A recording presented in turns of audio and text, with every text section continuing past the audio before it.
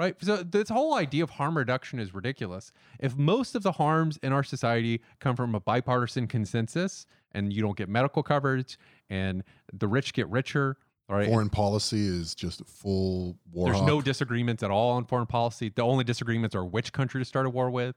If most of the harm comes from the bipartisan consensus between the two parties, Postal Service is a good example. That was a bipartisan bill. A ton of Democrats signed off on gutting the Postal Service, what started this whole decline under Bush.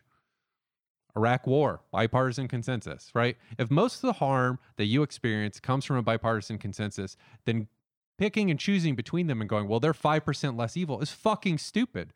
They are harming you as a joint unit. I'm not going to try to pick people out of that and go like, well, technically, these guys didn't spearhead this particular evil. They just signed on to it. Like, fuck that. I'm getting spit roasted against my will right now, but I feel like once I get the dick out of my mouth, I'll be able to convince the guy fucking my ass to take it a little bit easier. I mean, it's probably going to take several years of this, but very vivid. Yes. I feel like I feel that, you know, fucking 80 years into his life, he's ready to change.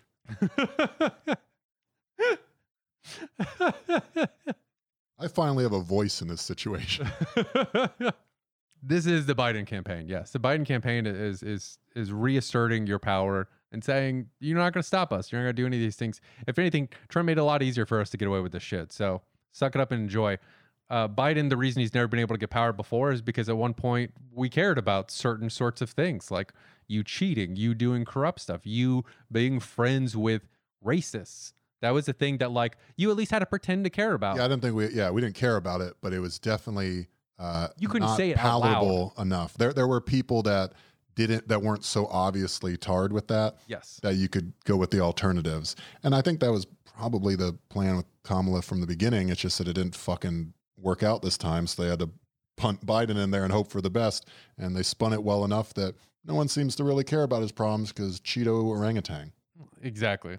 They're just as corrupt and uninterested in improving your life materially as the Republicans. They just have slightly different methodologies. But at the end of the day, they are in lockstep about 95% of the horrors that you are going to experience, as witnessed by now the Senate is also on recess. The House has been on vacation because they can't pass a stimulus bill. The Senate decided to join them. Every single Democrat is in a position of power in Congress is on vacation while all of us are getting fucked. That's fucking depressing. Yeah, sorry. I think we'll end on your jokes earlier. No, that's fine. You can include this. I'm able to be depressed on the microphone, which I feel like 108 episodes have proven. Depressed on mic should have been the name of the podcast.